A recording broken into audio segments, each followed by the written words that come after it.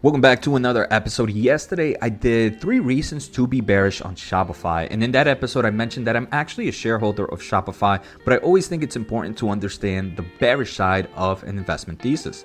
On today's episode, I actually want to do the opposite. I want to take a closer look at 3 reasons to be bullish on this e-commerce giant. So let's get started. I do want to thank The Motley Fool for sponsoring this video, and make sure to check out fool.com/Jose to get the top 10 stocks to buy right now. I want to say, Shopify has had great news recently. November 29th of 2022, Shopify merchants set new Black Friday Cyber Monday record with $7.5 billion in sales. This is a 19% year-over-year increase in sales from $6.3 billion during last year. If we take a closer look on a constant currency basis, it was actually up 21%. So there's a few things that I can see from here. Obviously, we like to see that growth in the kind of sales. This is a company that's very dependent to some extent of kind of transactions. So more transactions, the better for Shopify as well. The other thing I do want to mention is we can see on a constant currency basis, there's not a huge drop, only 2 percentage points.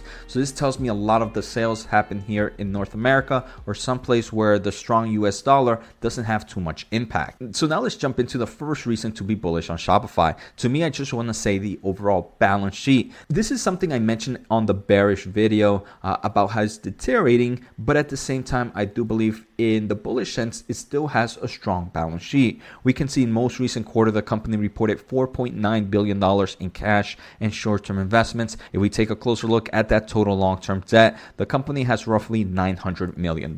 We are seeing the company cut back on expenses dramatically. We can see their previous outlook for stock-based compensation for the full year of 2022 was $750 million. Now it's $575 million. It's insane how fast a company can kind of change that outlook and how much money they can save when they really need to. Capital expenditures also reduced. Previous outlook was $200 million. Now it's $125 million.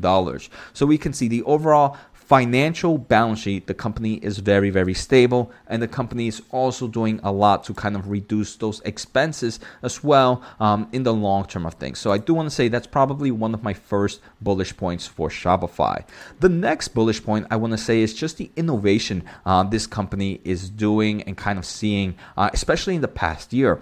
But if you guys are enjoying the episode, make sure to hit the thumbs up as it does help me grow my overall audience. If you want to support a little bit more, make sure to subscribe using my link at fool.com/Jose. Finally, if you are interested in the semiconductor market, I do a weekly podcast on a new channel. Make sure to check that out. Make sure to subscribe. Episode 4 was just released. Episode 5 was recently recorded, and a lot of great news about the semiconductor space there. So let's jump back into here to bullish point number 2. I did mention, huge kind of innovation in my opinion. I mean, in just the past year alone, we've seen kind of their increasing solutions in reaching new buyers and traffic efficiently. They've added new ad tech solutions. I think that's super impressive, especially since they are kind of this e-commerce solution place, right? So they have Shopify Collabs and Shopify Audiences where they kind of team up with huge ad tech players to make sure they're advertising to the best person, right?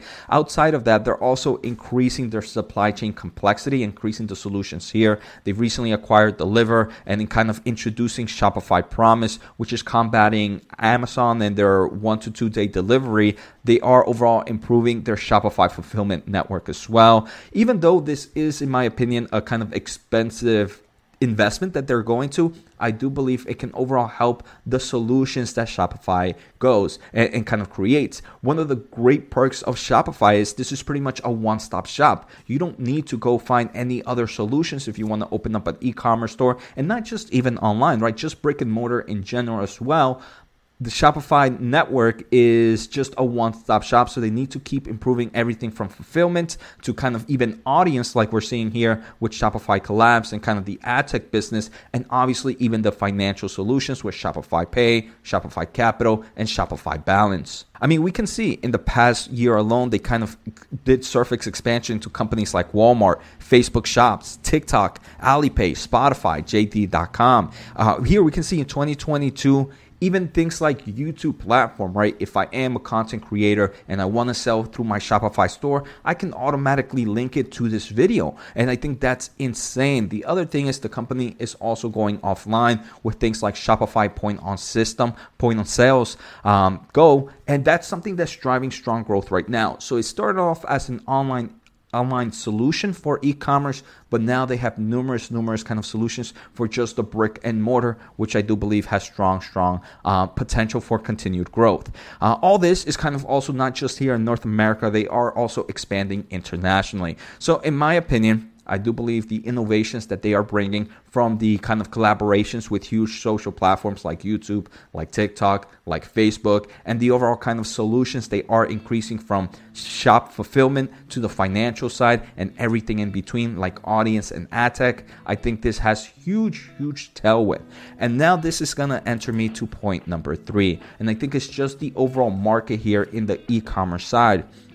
Even though we did see that e-commerce grew dramatically during the COVID times, it did pull back, and that's kind of the weakness we are seeing, especially with numerous headwinds in this space. But we can see e-commerce seems to be bouncing back. It's still kind of above the estimated trend line that they have, and we can see retail e-commerce sales worldwide is expected to continue to grow for the next few years. So even if Shopify doesn't gain market share, the overall market is growing, and I do believe that's a huge tailwind for Shopify.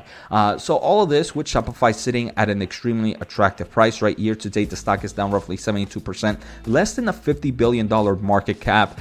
I'm not here trying to play guessing games, but I wouldn't be surprised that in the next 3 to 4 or 5 years, this company is over $100 billion market cap if it does continue to show the strength in this space. Obviously, one of the risks is competition coming in, but in my opinion, right now with Shopify doing all these integrations with great platforms, it's going to continue to be the leader in this space, at least for the foreseeable future. So I hope you guys enjoy these 3 reasons to be bullish on Shopify. Let me know in the comments below if I missed one. Take care, have a good day, and don't forget to check out that Semiconductor podcast. I promise is a lot of great information in that space.